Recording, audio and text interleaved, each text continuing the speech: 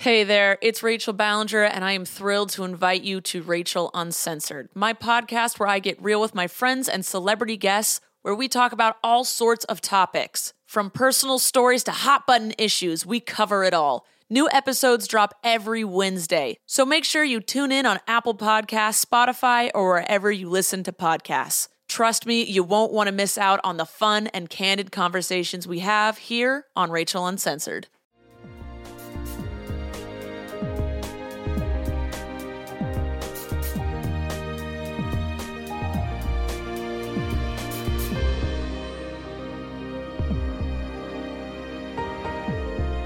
Lifetime original movies are a staple of any TV junkie's diet, and we take them very seriously. So seriously that we've dedicated an entire podcast to picking apart each and every one ever made. The stories, the actors, the stunning dialogue, the IMDb trivia. We're here to discuss it all with the appropriate mixture of reverence and humor, one movie at a time. I'm Molly McAleer, and this is Mother May I Sleep With podcast.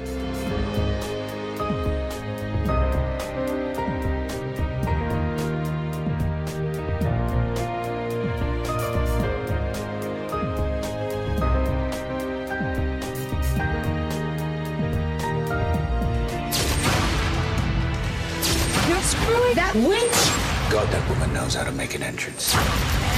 Miss Elizabeth Taylor and Mr. Richard Burton. They drink, they fight, they fornicate. I hate you! You just ended your fourth marriage? Who's counting? Liz and Dick, Sunday, November 25th. How long can this show run? Your life, your time. Okay, today we're doing Liz and Dick with John Levinstein. He picked the movie. John Levinstein, welcome to the show, and why did you pick this movie? All right, thank you. I'd like to apologize. You gave me a choice of Lifetime movies. I remember this as being very entertaining when it was a cultural event a few years ago with Lindsay Lohan. And looking back, the movie is unbearable. It was my tweets at the time that were entertaining. No, that's absolutely true. And I have to say, my preparation for this film was, and normally I'll watch the movie like 3 or 4 times in a row. I'll do a ton of research on the actual thing. But for me, I decided to just watch the OWN docuseries, Lindsay, that she did right after she got out of rehab, which she went into right after doing this movie. Really? And because I couldn't believe, Elizabeth Taylor and Richard Burton had serious drinking problems. It was very serious. They were never not drinking. Yeah, they both almost died a lot of times. I didn't understand that. For me was not tracking the alcohol much. But anyway, this whole Lindsay Lohan thing was so chaotic. And I remember a lot of people trying to draw parallels to what their lives were at the time. But the thing that's missing in Lindsay Lohan's life that very much, I don't know if you count Samantha Ronson as her Richard Burton, but there's no great love. And that is really what this story is all about, is about a chaotic love situation. But for me, what's missing with Lindsay Lohan is that Elizabeth Taylor was a tremendous star. When I was a kid, she was already a huge star. She was a huge star way after the fact. She was no good anymore. She was terrible as an actress by the 80s.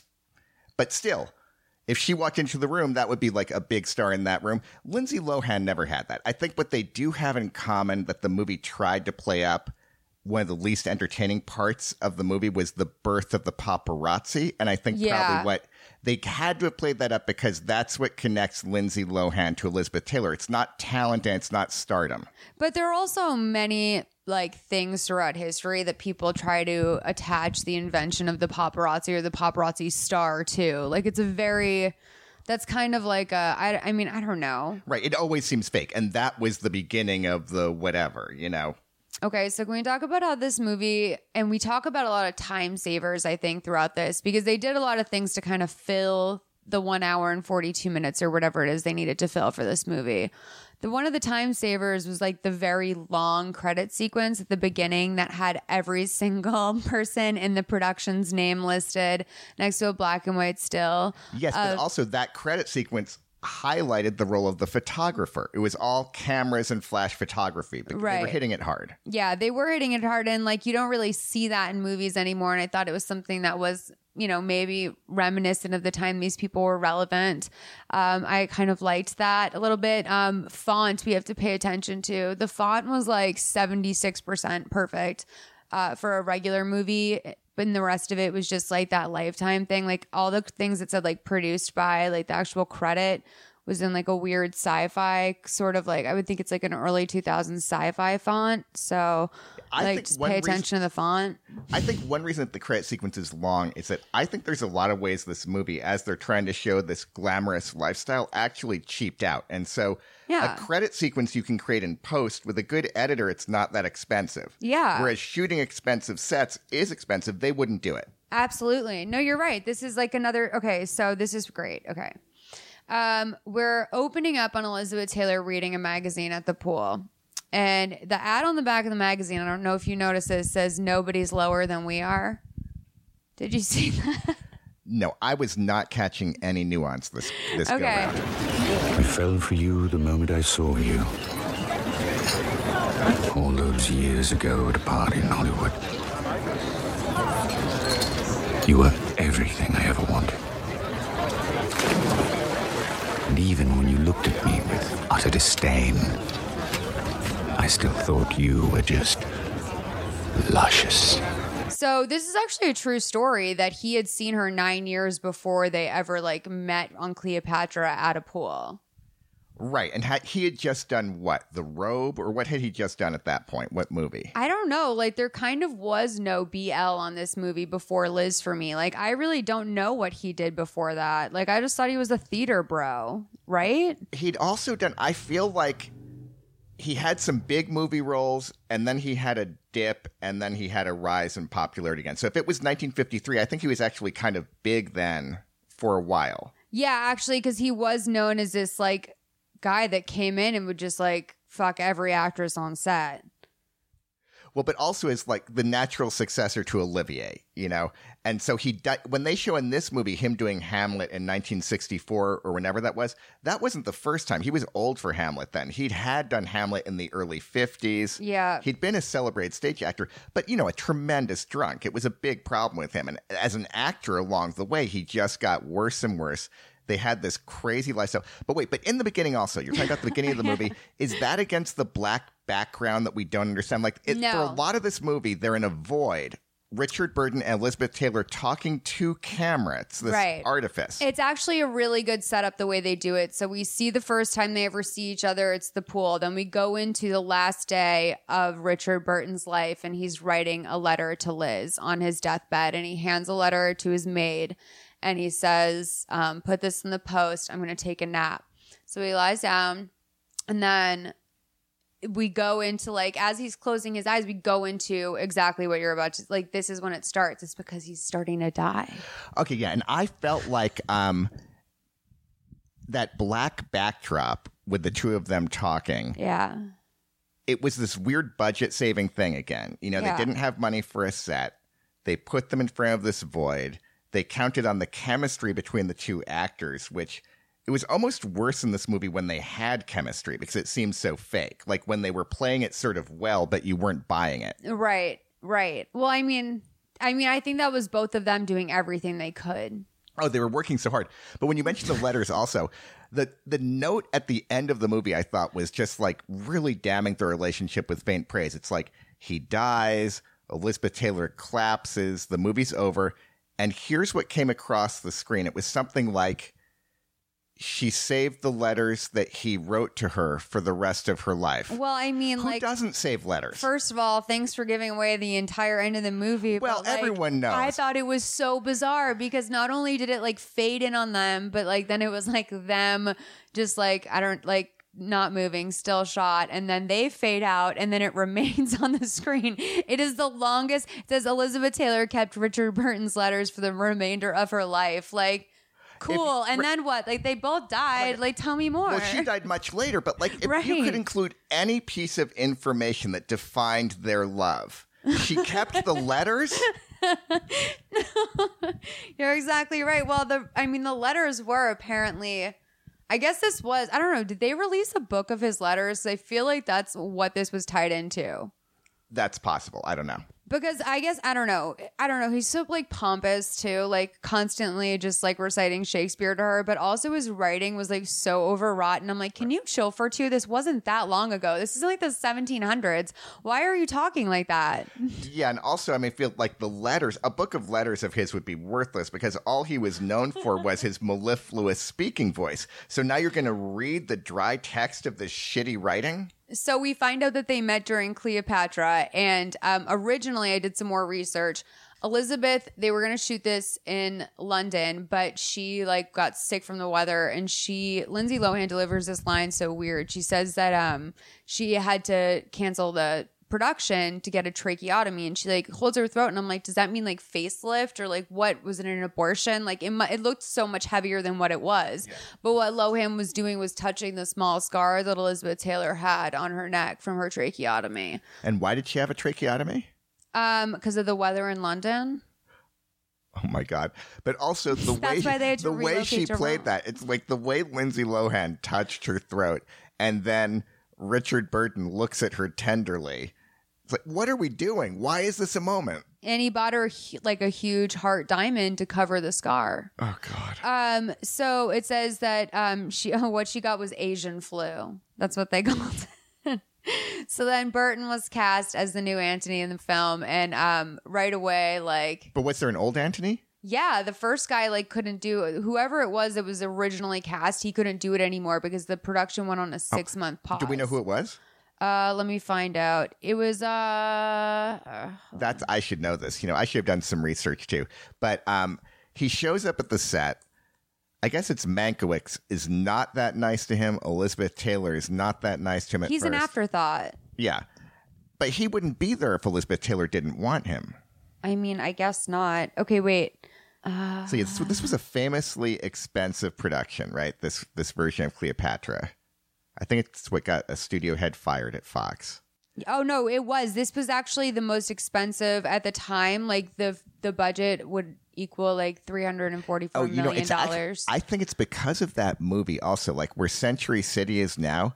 That used to be part of the Fox lot, and they sold it after this movie because they were in such a hole. Yeah, because they had to completely rebuild the set in Rome, I guess. And so then they kept that set in Rome and like used it for a bunch of other things as well. Because they were like, how do we justify this entire thing?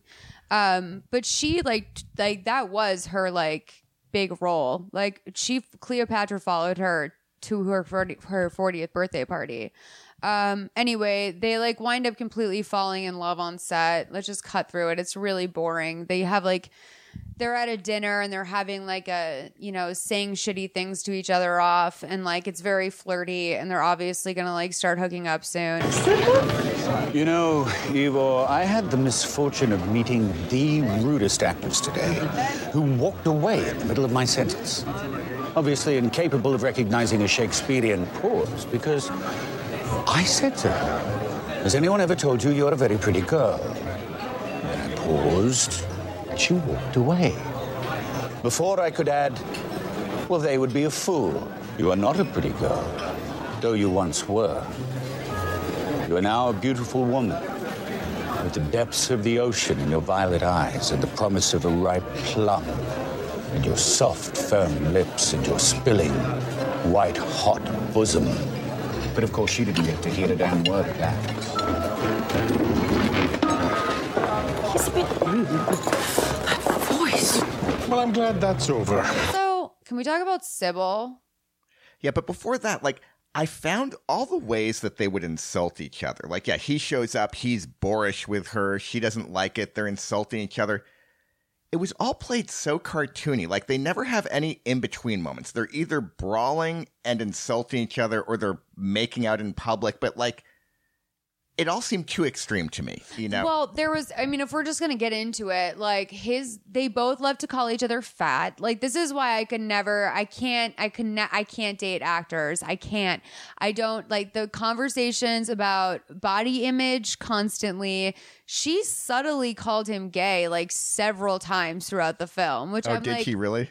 Yeah. Well, like on the boat when he was saying like, if you ever touch that photographer's hand, she's like, well, if I ever catch you touching his hand, And then there was one, when she called him like a thespian, she hit it really hard one time and rolled her eyes. But she said it with a B. She said thespian. Yeah, and that might have been I think that was an acting choice. Really? And, I do think that was a choice. You know what I thought that was? I think at some point the director said that's as good as it's going to get, guys. Moving on. Because, like, also, what are on the OWN series, by the way, Lindsay got to keep the Elizabeth Taylor cigarette case, which is great because she does smoke that much. But the drinking was phenomenal. Like, we see that the day after this whole thing happens, Sybil, who's Burton's, like, loyal wife, who has dealt with her, like, husband fucking all these people in the press for years, she finds out that Burton got super wasted after dinner the night before, couldn't even walk. He needed to be on set in 10 minutes. And she hears from his brother, like, what's his name? E4.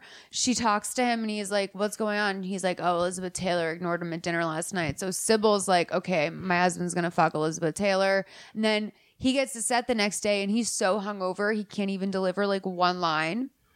And, Elizabeth Taylor's like, oh, I know my kind. And so she's like, we're going to take a break. And she brings him into her set and she's like, or her trailer. And she's like, here's some vodka. And they just sit there and drink straight vodka together. And he's like, you know, I can't drink alone. She's like, no, I've been drinking all morning. It's like the darkest thing ever. And like they started drinking at 8 a.m., like straight vodka. Right. It took me a while to realize that wasn't a butler. Richard Burton's brother. Oh, yeah, E4. Well, like, where the fuck are they from? Like, it's like Switzerland, Wales. Sweden, Wales. Too many houses. But yeah, there's all these support people. It's crazy, too. Like, you could be, if you're a movie star, then you've got 7 people following you around. You have a butler. Like, that was crazy. Okay, it looks like the person who left was Stephen Boyd so that Richard Burton could come in. Right. Okay. But yeah, so it took me a while to figure out who that was. And then, yeah, they played it, that scene where he shows up hungover. She takes him to her trailer supposedly to run lines, but gives him a drink instead. They played it as like almost like a meet cute, like, oh, isn't that nice that they're getting along? And then at the end, he's like, aren't we going to run lines? And she says, I don't think we have to run lines anymore. I think you got what you needed. Right? A little drink, a little conversation. And then, then he like is basically like, is there anything else I can do? Which is like, also like, what do you want? Like $100? Like, what is this in exchange for? It was so weird. This is basically Liz freaking out saying like, if Julie Andrews wouldn't fuck you, like, I'm not going to fuck you. So he hits on her again in the trailer, right? Yeah. She tries to be nice to him. He hits on her in the trailer. Do you see that as her trying to be nice to him or really like her being like, this is my next kill?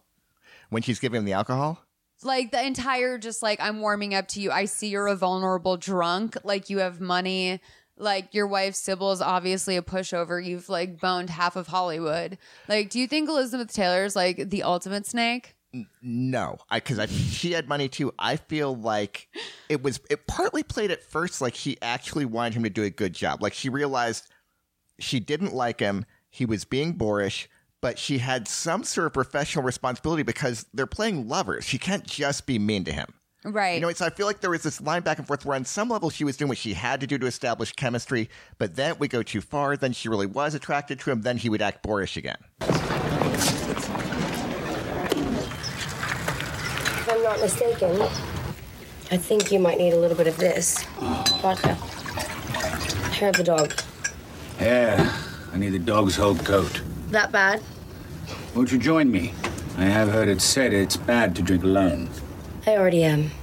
Though not quite so much vodka.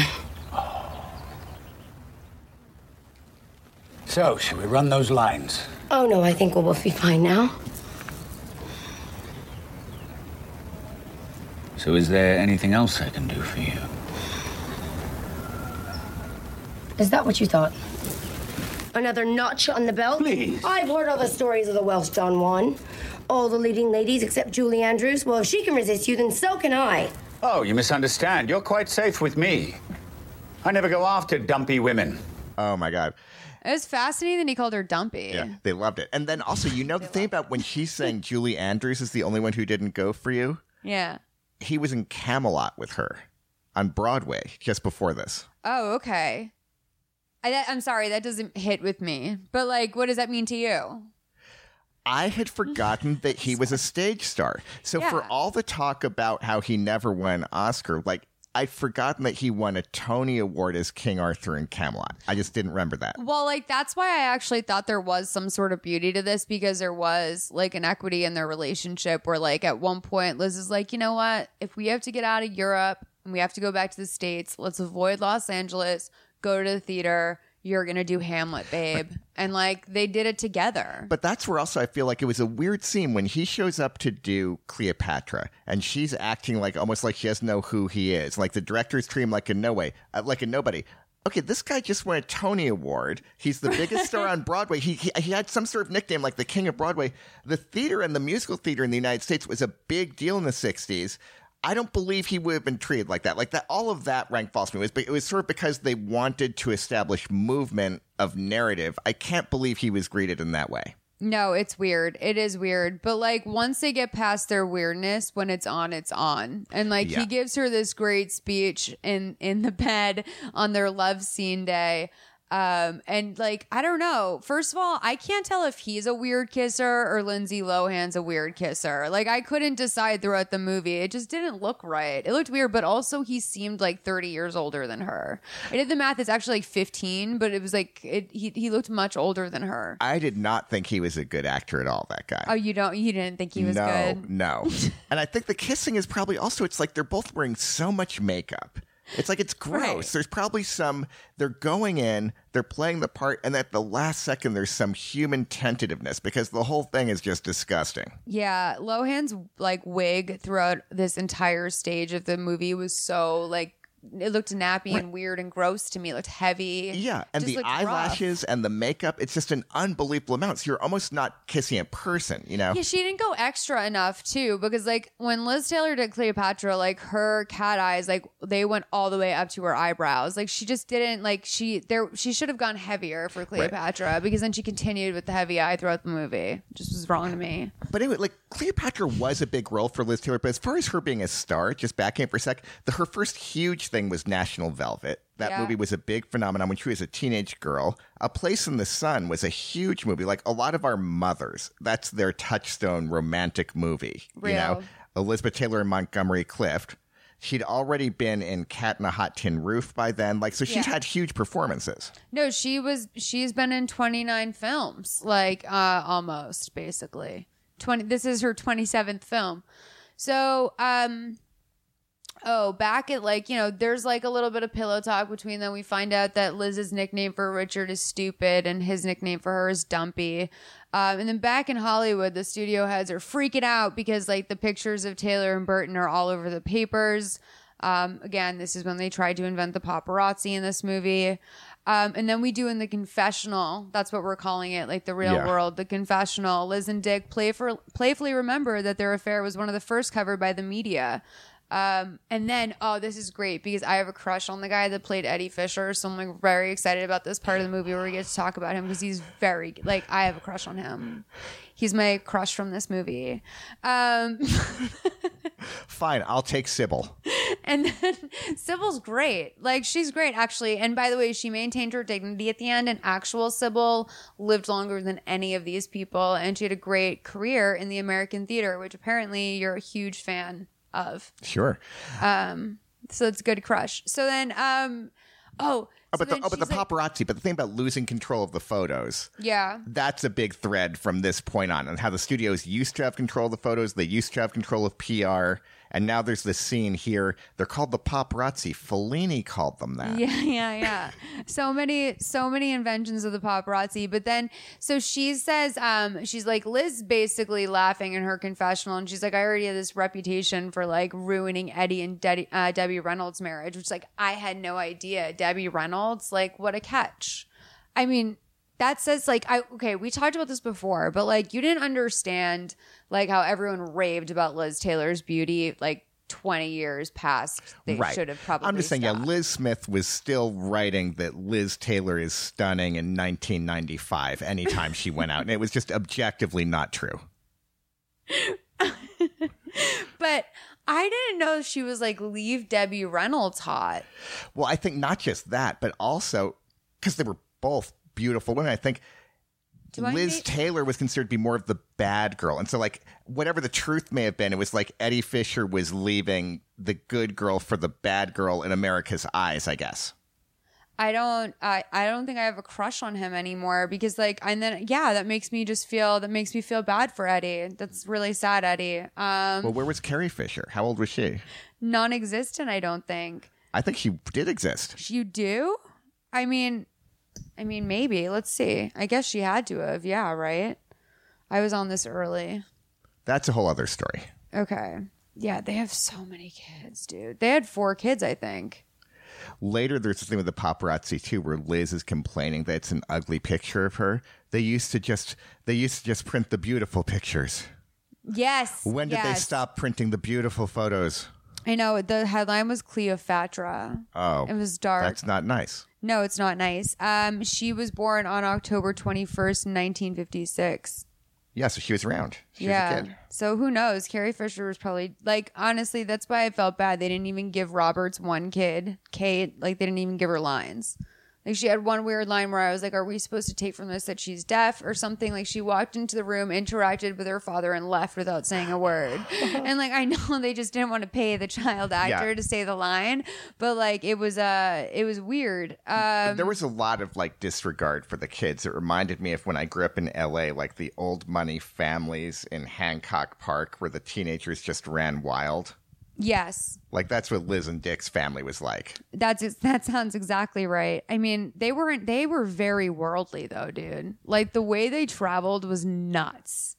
I was jealous. I had travel envy. Oh, I was not jealous. It did not seem relaxing to me. There was the yacht, there was the house in Switzerland, and it was like they would also do it for these cheap scene transitions. Like, a scene would end, I miss the snow, so let's open up the house in Switzerland. Cut to Switzerland. It's like a stupid cut. It means nothing. They got all you're doing is changing Africa houses. The second time. Oh, That's Africa. Cool. I liked when they were swinging in Africa. Like, they never were like really swinging like in India and Africa with the Beatles, were they?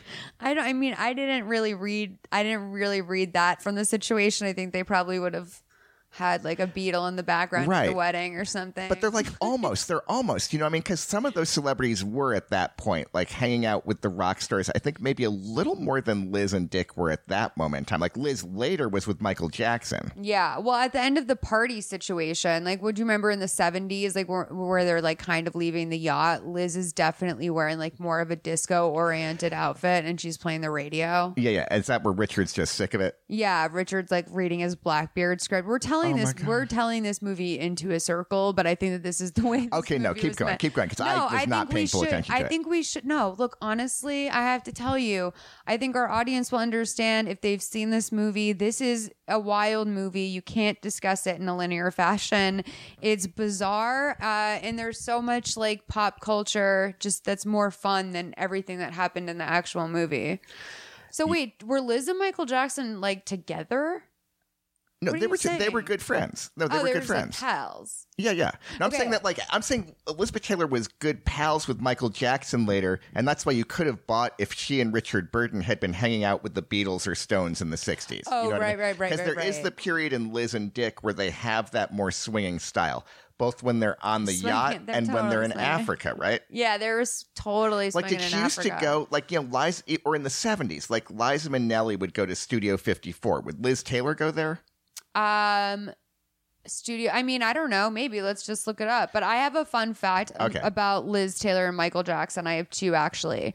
One, I want you to know that in 1993, Liz Taylor threw Michael Jackson his very first Christmas. He had never had one before because he was raised a Jehovah's Witness. And when he left, there's this little 4-minute documentary that we will post on the website about his first Christmas with Liz, and like the way that she decorated his house, like Christmas tree in every room. It was like the Ramsey's house on crack. Oh my God. It was like wild. There was like little stuffed animals everywhere. It's just like in the way she woke him up, and he was wearing like his like red oversized blouse and like fedora look, like on Christmas morning, his very first Christmas. This came in from a person from Snapchat, I guess. She wrote, my sister also says that Michael Jackson, she says, My sister also says that Michael Jackson once kept Liz Taylor waiting at the Beverly Hills Hotel for lunch one day because he was on the phone with Jackie O in his car. Liz waited 45 minutes for him to show, waited for him to sit down, and then left.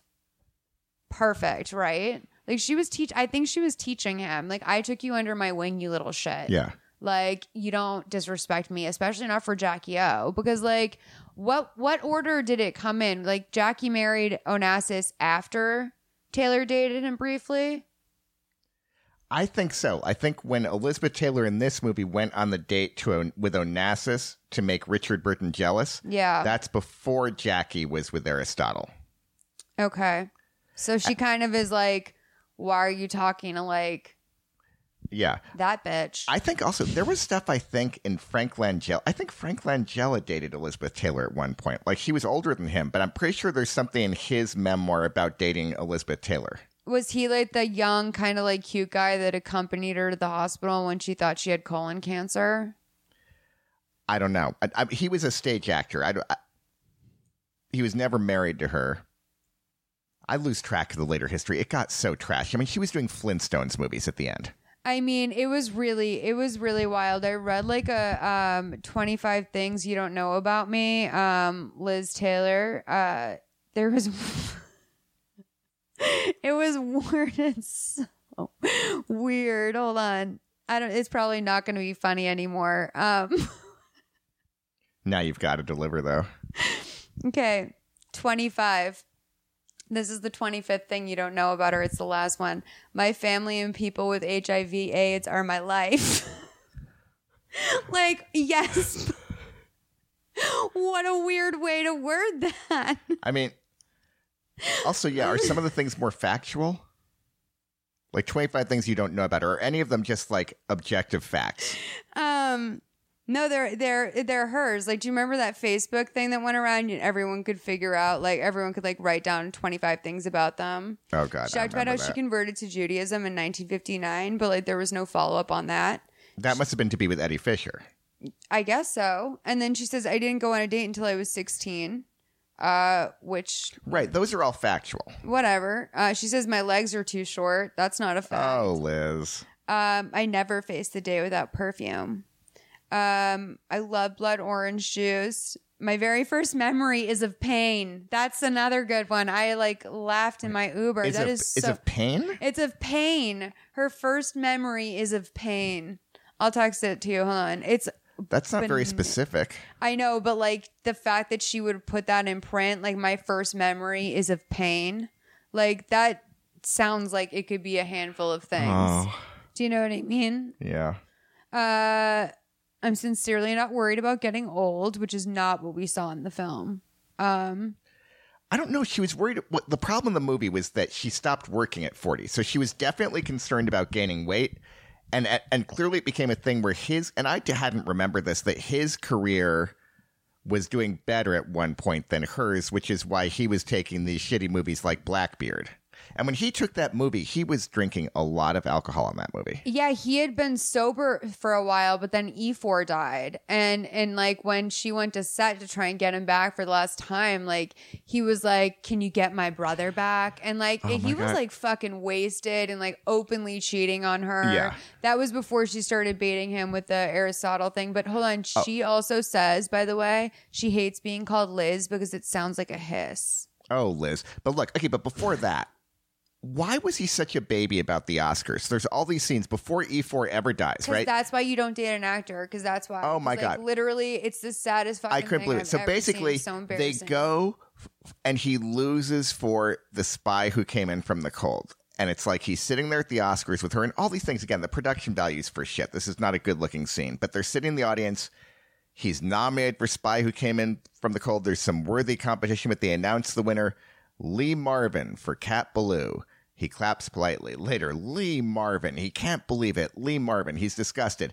Now, the next year, they're both nominated for Who's Afraid of Virginia Woolf. He won't even go. She understands. We'll have a party at home. But no, Liz, you should go. They love you. Maybe you'll win again. No, we're going to stay at home. because you're a baby and you can't even go to the Oscars because you might lose for Who's Afraid of Virginia Woolf. Yeah, and guess what? He did, and that's what you get for being But like, who cares if you lose? And then he loses to Paul Scofield, I guess, and it's like, he can't be I happy should have for him. stayed on the stage. He's a serious stage actor, and I'm doing this shit to support the family, and now my brother's dead. I'm going to do Blackbeard. I'm going to drink 3 bottles. But I guess that's just like, finger pointing. I mean, he definitely put himself in this entire situation. Like, let's go back and think that if like he had done the right thing and not completely humiliated his wife for years, maybe spared her the pain of ever having married her. That probably would have been a nice thing to do. Poor Sybil, not like develop this crazy drinking problem, maybe not go back to whatever in his childhood it was that made him not want to be an actor. Like, I think that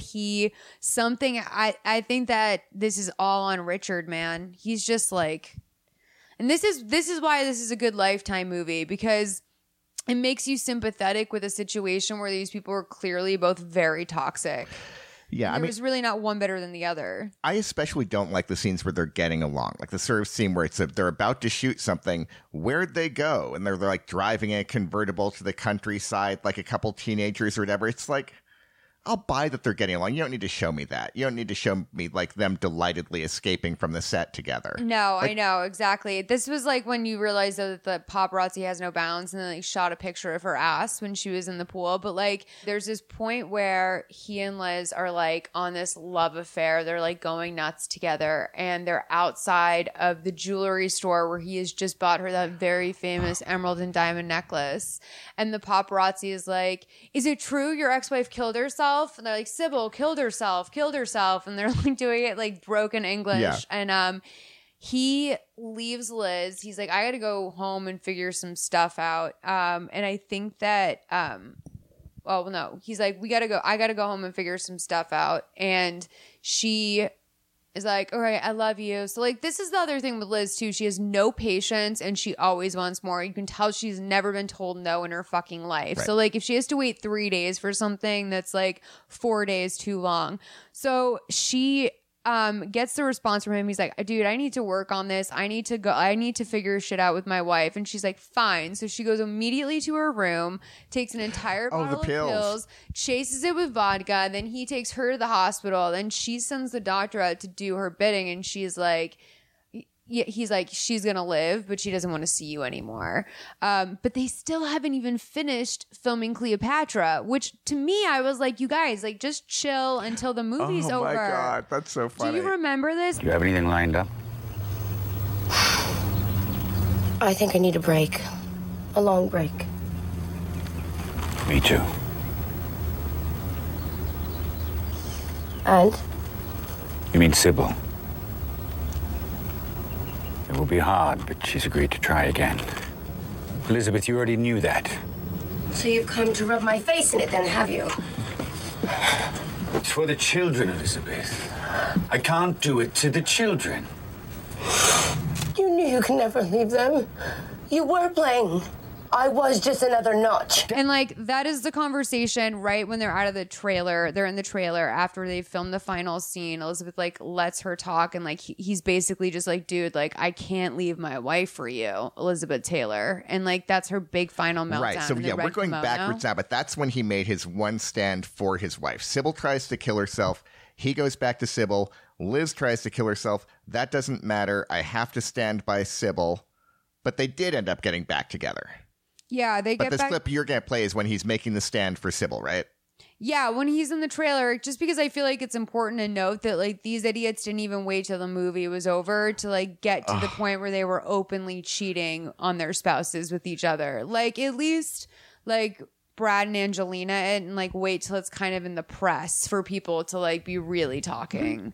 By the way, like you've worked in Hollywood for a long time. I need to ask you, did you know that Charlie Sheen had AIDS way before everyone else? No.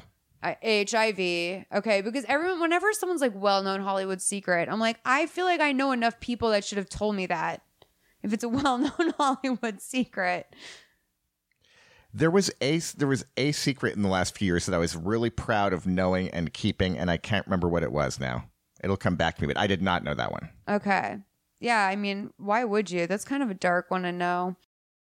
So they do get back together. They reconnect in I guess like Stadt or something.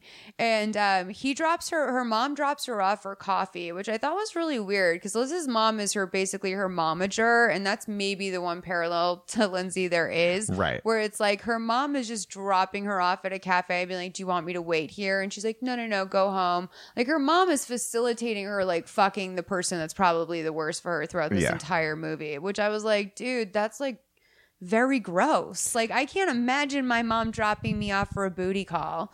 Like that's crazy. Why did Liz love Jules so much? Her mom? Liz. Why did she need the ring? Like everyone says she was a romantic, but like with Richard, it's really like a ring would go great on that finger. Like she really wanted the diamonds, right? She said something like in the movie she said it's always about the jewels. It's just by the time that the men figure that out, you already have them all. And it's like, you know what? Look, I think this is feeding into the part where I say, like, she saw him drunk and vulnerable. She knows he's just like, at the end of the day, like, she can't deny that he's attractive or something. And like, he is obviously a successful man that's like been with many successful women. And so her ego goes into overdrive. And I think she targeted him. I thought she got everything she needed out of Eddie Fisher and she was ready to move on. Right. Like, this is why it's like, we got to ride that thin line because by the end of the Jodi Arias movie, like, I now believe Jodi Arias is innocent. Like, oh my God. How seriously, like, these movies affect my opinion of these women. I have to remember, Elizabeth Taylor is kind of like a man-eater. Yeah, and there were those times, I think one of the times also that she was taking shots at Richard Burton like he was gay was when she was saying he could play George in Who's Afraid of Virginia Woolf. And it's also possible that he was just impotent because he was drinking all the time. Yes, I think that's true. She threw the gay remark out when the guy came to the guy who wrote Ernest Lehman. That was ridiculous. It was that guy from Sex and the City who played that like weak boyfriend husband on Sex and the City. What was his name? Steve. Yeah. So now Steve. he's Ernest Lehman. Saying like, I've got a part for you. Oh, suddenly you're the director, Ernest Lehman. I think this is up to Mike Nichols, not you, Ernest Lehman. I'm not sure, but that's what I think. That's probably right. They did a lot of shorthand like that, but she does say something that kind of like, they get into a fight in front of him. Yeah. It's supposed to like charm him. We love to fight. And she questions his masculinity in a weird way in that too. Yeah. You're right. What was going on? But they were constantly having sex. You know what, though? Also back then, I don't even know. In the 60s and 70s, I feel like, and this was a British thing for some reason, too, all these guys were doing poppers. And so, like, the reason that Peter Sellers had heart trouble, I believe, had something to do with poppers. And he was warned you can't keep doing poppers. So, like, whatever the hell poppers are, it's like, well, Richard Burton was probably drinking and doing something else to perform. But in the meantime, his body is falling apart. Yeah, that's wild to think poppers. I was wondering what Liz was like trying to kill herself with in her bedroom, and I was like, what kind of good meds did they have back then? And I was like, they had the best meds back then. No, she wasn't trying to kill herself with poppers, but like doctors. But I mean, I'm just saying. Oh, doctors were so loose back then about prescribing speed. Like everyone had diet pills, but also the downers, they would prescribe anything. You know, that's the weird thing. It's like, I know it's not good and it's a very bad part of me that thinks that, but I'm just like, I just want to live in a time that the prescriptions were fast and loose, that no one had AIDS, that like you could just go do a ton of blow and like your life was fine. Like that would be really cool. Like, sure. Usually there's a price to pay at some point. I mean, yeah, sure. But like if you're, you know, this is, I found the difference between me and a lot of people is that, you know, so I can just imagine how great that would be. That's a scary thing for me to say out loud. But his brother E4 is like basically furious with him throughout this entire thing. And we'll go back to when he does not go to the Oscars with her. Yeah. We have to jump forward because we've been doing we're going to probably jump back again. This is crazy podcast. So, his brother's like, dude, I thought that you were too good for her, but she is too good for you. And this is when he says like, no. He doesn't even say anything like that. He's like, Elizabeth is like, great. You can't be there for her. You're too busy moping. And then Richard's like, can't you see? I'm afraid I'm not enough for her. And I'm like, You don't feel that, Richard. Like, you don't even know, like, how you're not that aware of your emotions. Like, you're so in your feelings right now about your Oscar. You are not, like, that is some, like, work that out 6 years in therapy. Like, that's. So E4 at first, he's warning, he's furious when Elizabeth Taylor shows up. He's protective of Richard, then they're together, and then he's on Elizabeth Taylor's side. And there was that whole part in the middle of the movie where they were implying, wow, Elizabeth Taylor's really good for Richard Burton. They're good for each other. This is working, right? Like around when he was doing Hamlet in New York or something. Yes. Yeah. Those are weird scenes too, just because I wasn't buying it for a second. You know? I mean, I liked that, like, this is what I think is great too, is because when you're dating or like married to someone and like completely in love, like everything they do is fabulous. Like you're like, that is so great. That is so amazing. And like looking back on Elizabeth Taylor, who was like bored by sitting in a yard with her own children, like watching her boyfriend practice Hamlet, like being completely enraptured by the whole situation. Like what the fuck? Like they must have really loved each other. If any of that went down, anything like that, she must have been obsessed with him. Right. And her saying to him that like she couldn't tell him anything about stage acting, him saying he learned screen acting from her, like that part of it I kind of bought. Yes. Okay, so speaking of buying things, Richard bought them a yacht earlier in this because they can't afford anything in their entire life. Like their accountant basically. And where are they? They're in Mexico or something, right? Portofino right now. Yeah, they're in Puerto Vallarta, and then the accountant shows up and he's like, you know, we have no money left. You're broke. The only thing that we can do at this point is you can take the movie The Comedians, which he was being offered $750,000 for.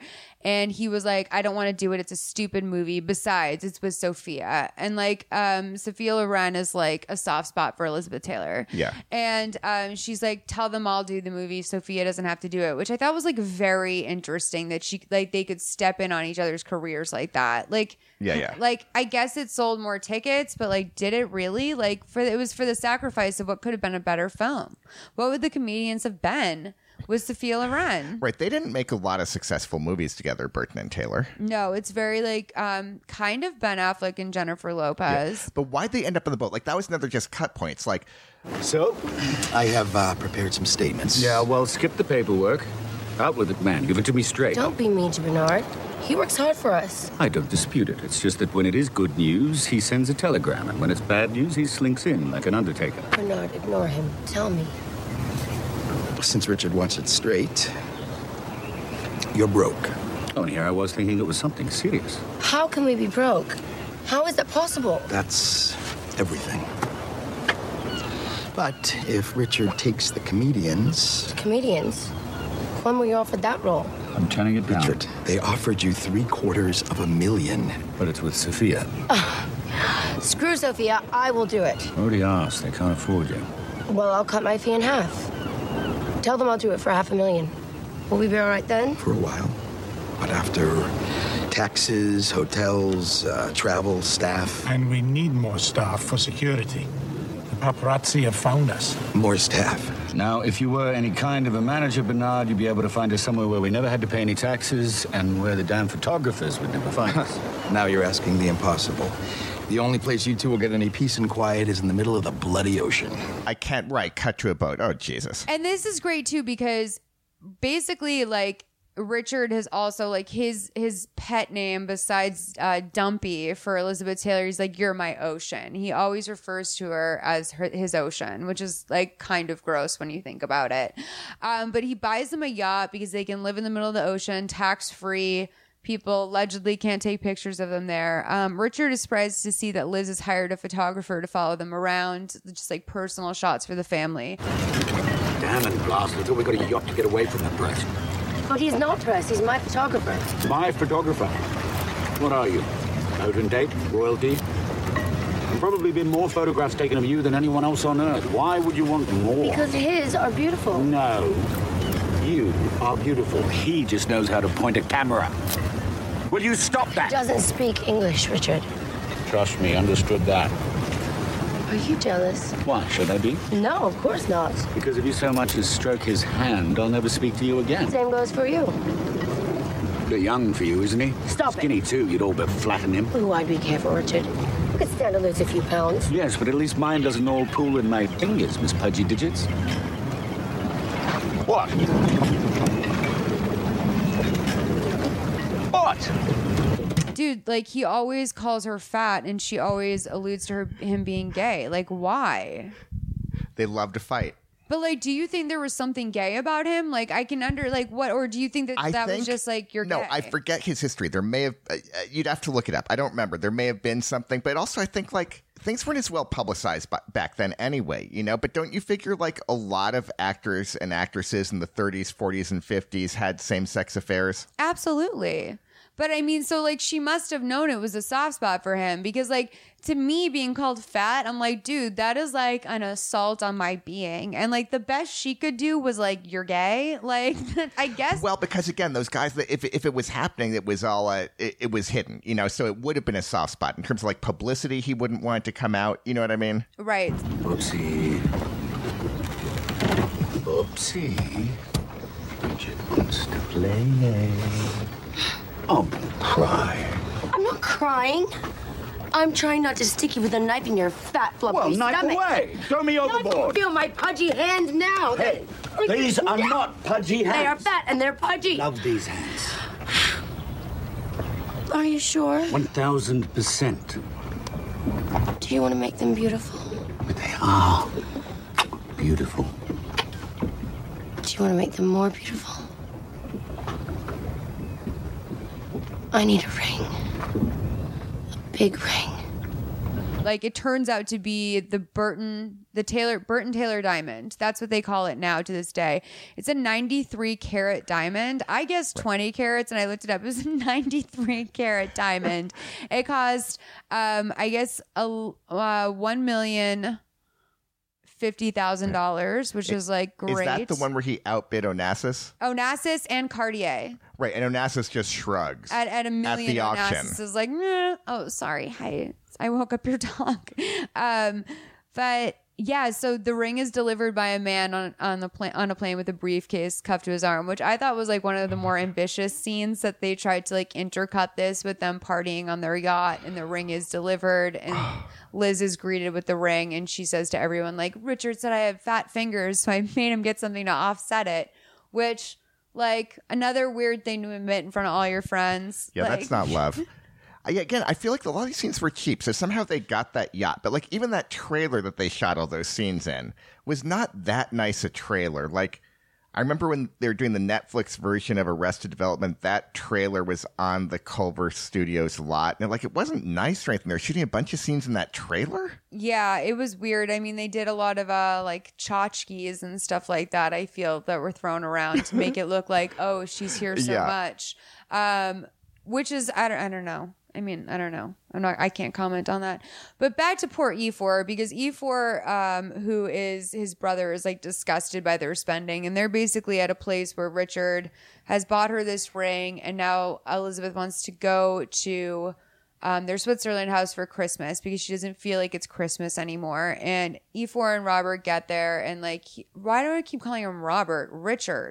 Richard, Stephen, every time, can you just replace me? I'm just going to say Richard 12 times. You can, but no, so he is like completely wasted when they get to the house in Switzerland, and they get into this big fight where E4 is like, dude, your life is out of control. I've never seen someone piss money away the way you do. And he's like, coming from another one of our family members on the payroll. And E4 is like, I work for what I have.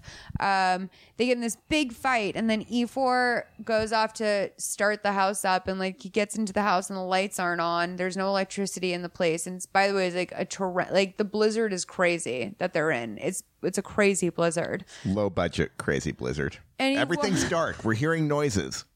And he walks up the stairs and breaks his spine. E4 can't walk anymore. Like his brother like drunkenly ruined his life, which is why I look back for like, if Richard did AA, which I think he might have at some point in his life, like, can you imagine what his like amends and like his fucking laundry list of shit he's done that because of his drinking, it was affected by this? Sybil, Eeyore.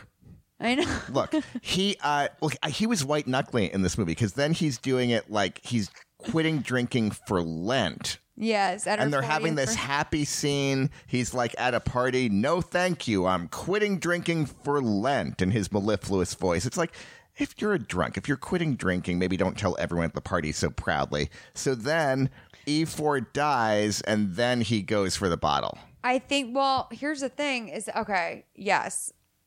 E4, this is after Elizabeth hears someone calling her old and like out of date. Oh, like, she didn't like that one at bit. her when she was blowing her birthday candles out, which like I think that's woman on woman crime. Like I relate to incidents like that, like where you're just like, wait, what? Yeah. That looked painful, and she ran back to her room, was crying. And then like the next day, his brother was dead. He was a drunk again. He's gonna do Bluebeard. He's dating this like Natalie chick.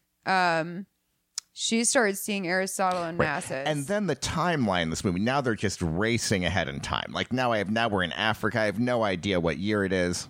Oh, we've passed that now. We're in Bel Air. She went to the Beverly Hills Hotel, checked in, and gained 50 pounds when she was dealing with this breakup.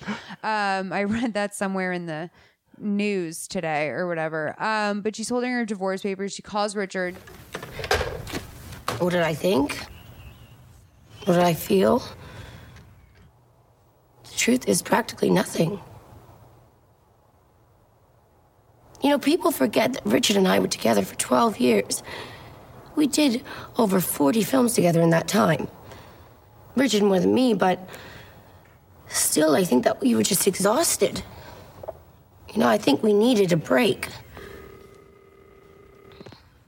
Hello?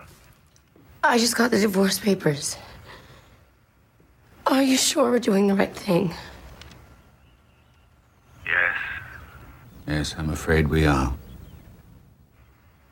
Did I desert you? No, I was the deserter. I from myself. We should have just stopped. Lived on a farm in Wales, on a boat, or something, I don't know. Somewhere that we didn't have to perform. Then maybe, just maybe, I think we could have survived. Did I expect him to date again? Of course. I did. More than that.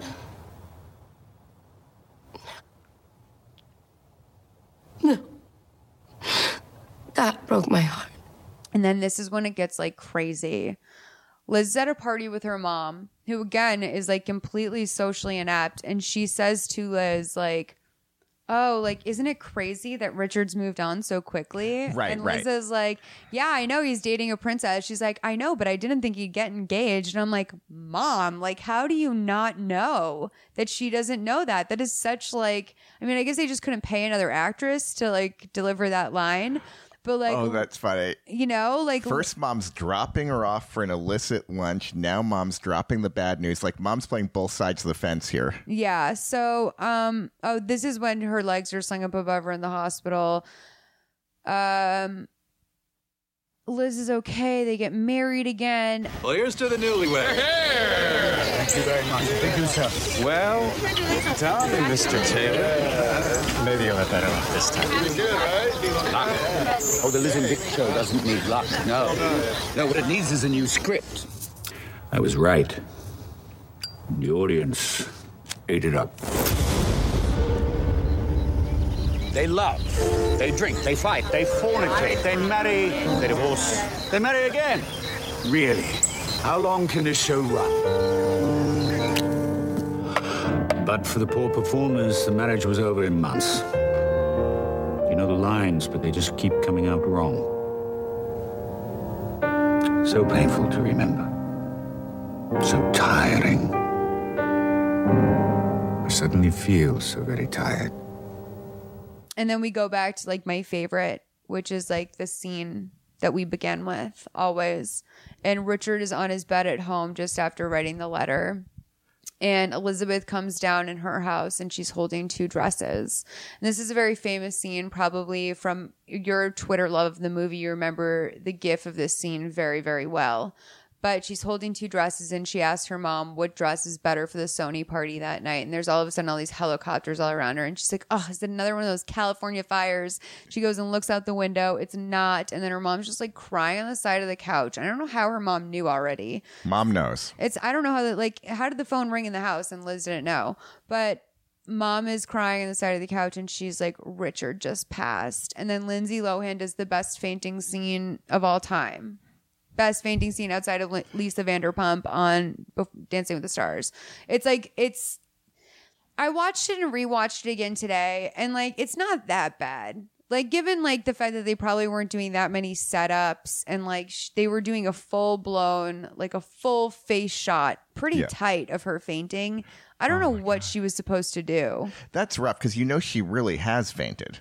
I mean, all the time. Like she was, I mean, sometimes the real thing can just be like too real and people don't buy it anymore. Yeah. You know? But then, it's a nice thing to bring it all together after that. She kept his letters.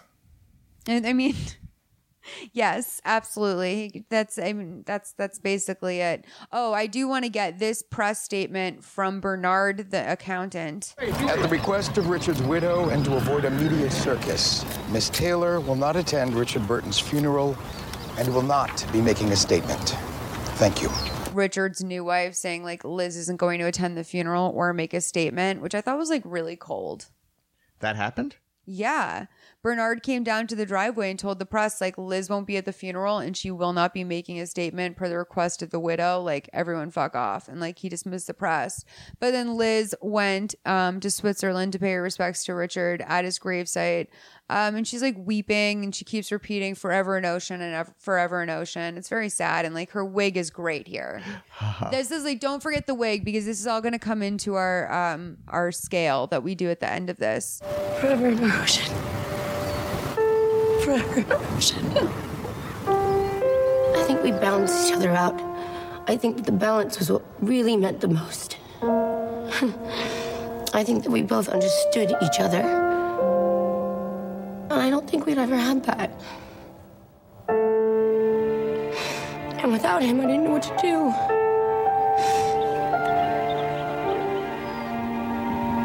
I could feel that he really loved me. He just loved me.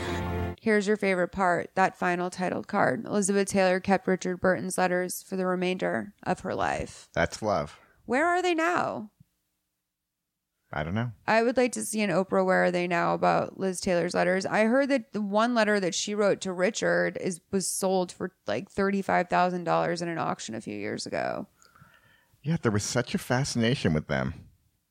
I mean, do we have anything like that anymore?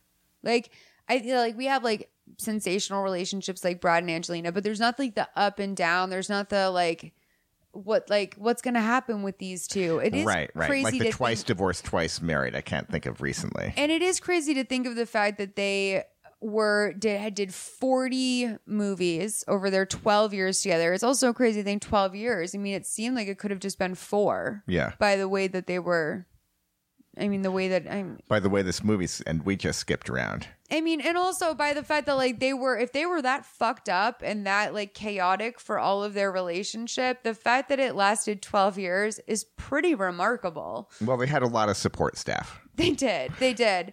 Like she did say at the end, like, do you realize how little of our marriage we were ever alone? And I'm thinking to myself, I feel like, yeah, that's sad, but also says, like, how do you really love him? Yeah, you can't be alone. So we are rating all of our movies for our Tori Spelling Lifetime Achievement Award, which we award to every movie, one movie at the end of every season. It's going to go into our Hall of Fame, Mother May I Sleep With Podcast.com. We rate our movies 1 to 5, 1 being like the most like a legitimate movie. Like, what's your favorite movie? Sincerely. Best made film. Oh, I don't know. I can't do that. I can never pick one. But that would be a 1 then, you're saying? Yes. Okay. Best made film ever, 1. And then 5 being a Lifetime movie. So, acting. So we're picking 5 is the worst? 5 is the most Lifetimey. I don't know if we call it the worst. There's nothing worse than Lifetimey, though, on well, the scale. Then, yeah. No, there's nothing worse than Lifetimey. So it's 5 would be, or is there another word? So it's not that 5 is bad and 1 is good, or is it that? Or is it that 5 is more campy? 1 is just like, oh, this is a real movie that would play in a movie theater and people would love it around the world and it would be cherished like Forrest Gump, and we may look back on it and be like, well, that doesn't hold up, but like it was a great movie at the time. So acting, 5. You think it's a full-blown 5? Yes. I mean, I feel like Eddie Fisher really carried this for me. I'm gonna and Sybil. No, I mean, I think I'll go with you on a 4 or 5. I'm going to give you a 4. This wasn't the worst acting. It was pretty bad. Actually, you know what? You're right. Because my problem is that they're trying to play like it was Lindsay Lohan's effort to play a classy lady, to do sort of sophisticated dialogue that was so embarrassing. And then Richard Burton's effort to act as if he's a stage star. Like, both of those things were embarrassing to me. No, you're right. I think that it is a 5. It's just like we also watched the unauthorized Full House story, and that was really intense. So I think that I'm maybe coming off of that a little bit. This is definitely, you're right, it's a 5. Underreactions. Something happened, and the character didn't. The character underreacted. They didn't react appropriately to the situation at hand. Oh, you're saying I should pick one, or you're saying you want a number? On a scale of 1 to 5, because underreacting in general is a very common trait of a Lifetime movie. Really? So like, I don't feel like there was that much underreacting in this one. I'd say 2. Really?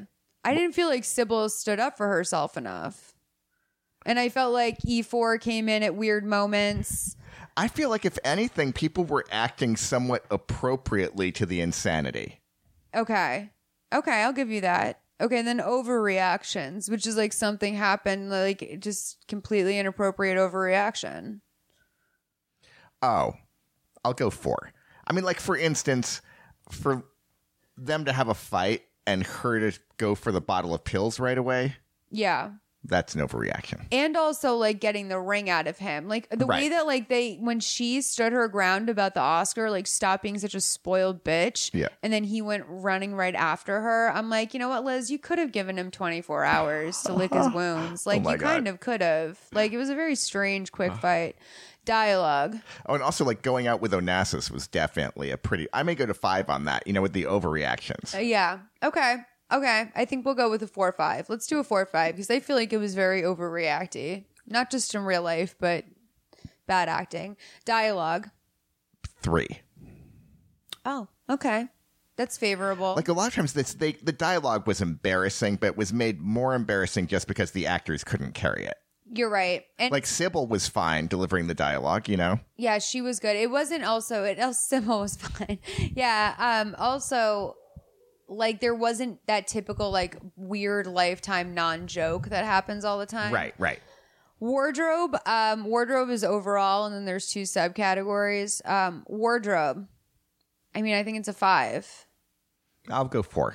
You want to go? Okay. It wasn't campier, really. Okay. I thought they went campy, and then they went cheap campy, which I thought was bothered cheap. me. I thought it was cheap sometimes, but I don't think it was campier than Elizabeth Taylor really was. Okay. And then wigs and weaves is its own category. I mean, it's a 5. Except Richard Burton didn't really have a lot of wigs and weaves going on, did he? No, but I think like Liz's wigs alone carried the film. Just her. But because it's just her, I'm going to go 4. All right. I mean, I'll go 4. I'm doing 4 or 5. I'm feeling attached to that. Makeup. I'm going to give makeup a 4 for this. Yeah, 4. Again, if it were just Lindsay Lohan, I'd say 5. You could tell Lindsay was like very much needed to do, like, she needed to go to rehab after this film. Like, she looked like, you're okay. It's okay. Yeah, like, she did not look well. We looked don't like mind dogs barking. She looked like they were giving her more makeup every day. She looked like she really needed to detox. Like, her skin would be gray underneath all that makeup. Crying. Crying. That big overreacting crying scene that you love in a Lifetime movie. 4. 4. Victimization of the female character. 3. Okay, you're right. Because, like, Liz may have been... I think it was really Sybil carried that as well. Like, when she took back the night a little bit, which... And Liz, it was a fair fight. It was a fair fight with Liz and Dick most of the time. And then my favorite category, font. 4. Thank you. Because it was just like, they were right there. So let's do that math, whatever that math is. I got 38. It's 38? That might be our most Lifetime-y movie so far. I mean, well, who else would have this movie? Tori Spelling has done a lot of good work I haven't watched all of them, but like I know my Name is Steven is a big one. People like that. Betty Broderick Story. Like this one, there's no network other than Lifetime that would have done it seems like. Is that true of some of the others?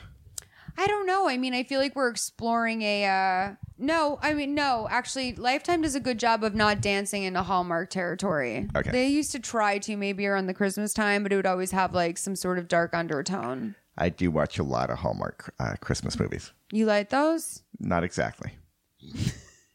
What do you get out of them? Do you really watch them? I'll watch them while I do other things, and I'll tweet about them at the same time. They're just the plots of these Hallmark Christmas movies are so crazy. I feel like anyone who employs Candace Cameron is on my side. Right. It's also like who they consider to be a star is funny. That's very true. John, thank you so much for being my guest today. Thank you again. I'm sorry that I chose a stinker. I did pick this out of free will. No, they all stink in that really good way. It's a good hurt. And where can people find you online? Twitter. Come to me at Twitter. It's just my name, John Levinstein. All right. You're the best. Thank you so much. Thank you. All right. Bye.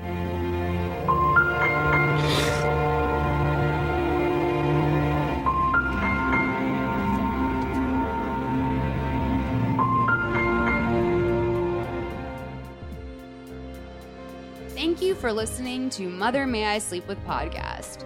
We'd love to hear what you think about the show, so reach out to us on Twitter at MMISWP.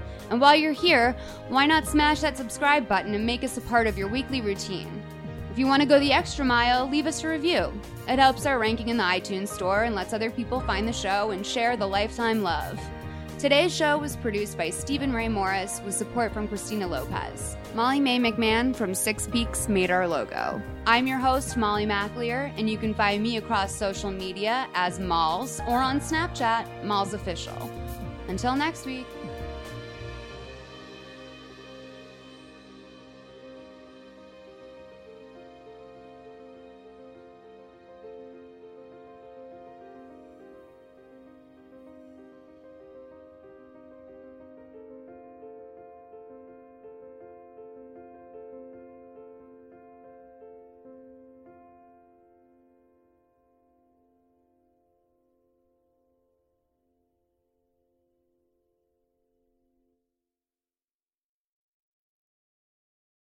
Hey there, it's Rachel Ballinger, and I am extremely excited to invite you to Rachel Uncensored. It's my podcast where I sit down and get real with my friends and celebrity guests, where we talk about all sorts of topics. And sometimes we might be under the influence when we do so. We cover things from personal stories to hot button issues. And it's the only place on the internet you can find an uncensored version of me. It's a side of me that you might not have seen before because it's not the most family or brand friendly. But don't worry, I'm still sort of slightly a decent human being. If you're intrigued, then make sure you check it out. New episodes drop every Wednesday. You can find it on Apple Podcasts, Spotify, or wherever you listen to podcasts. Trust me, you won't want to miss out on the fun and candid conversations we have here on Rachel Uncensored.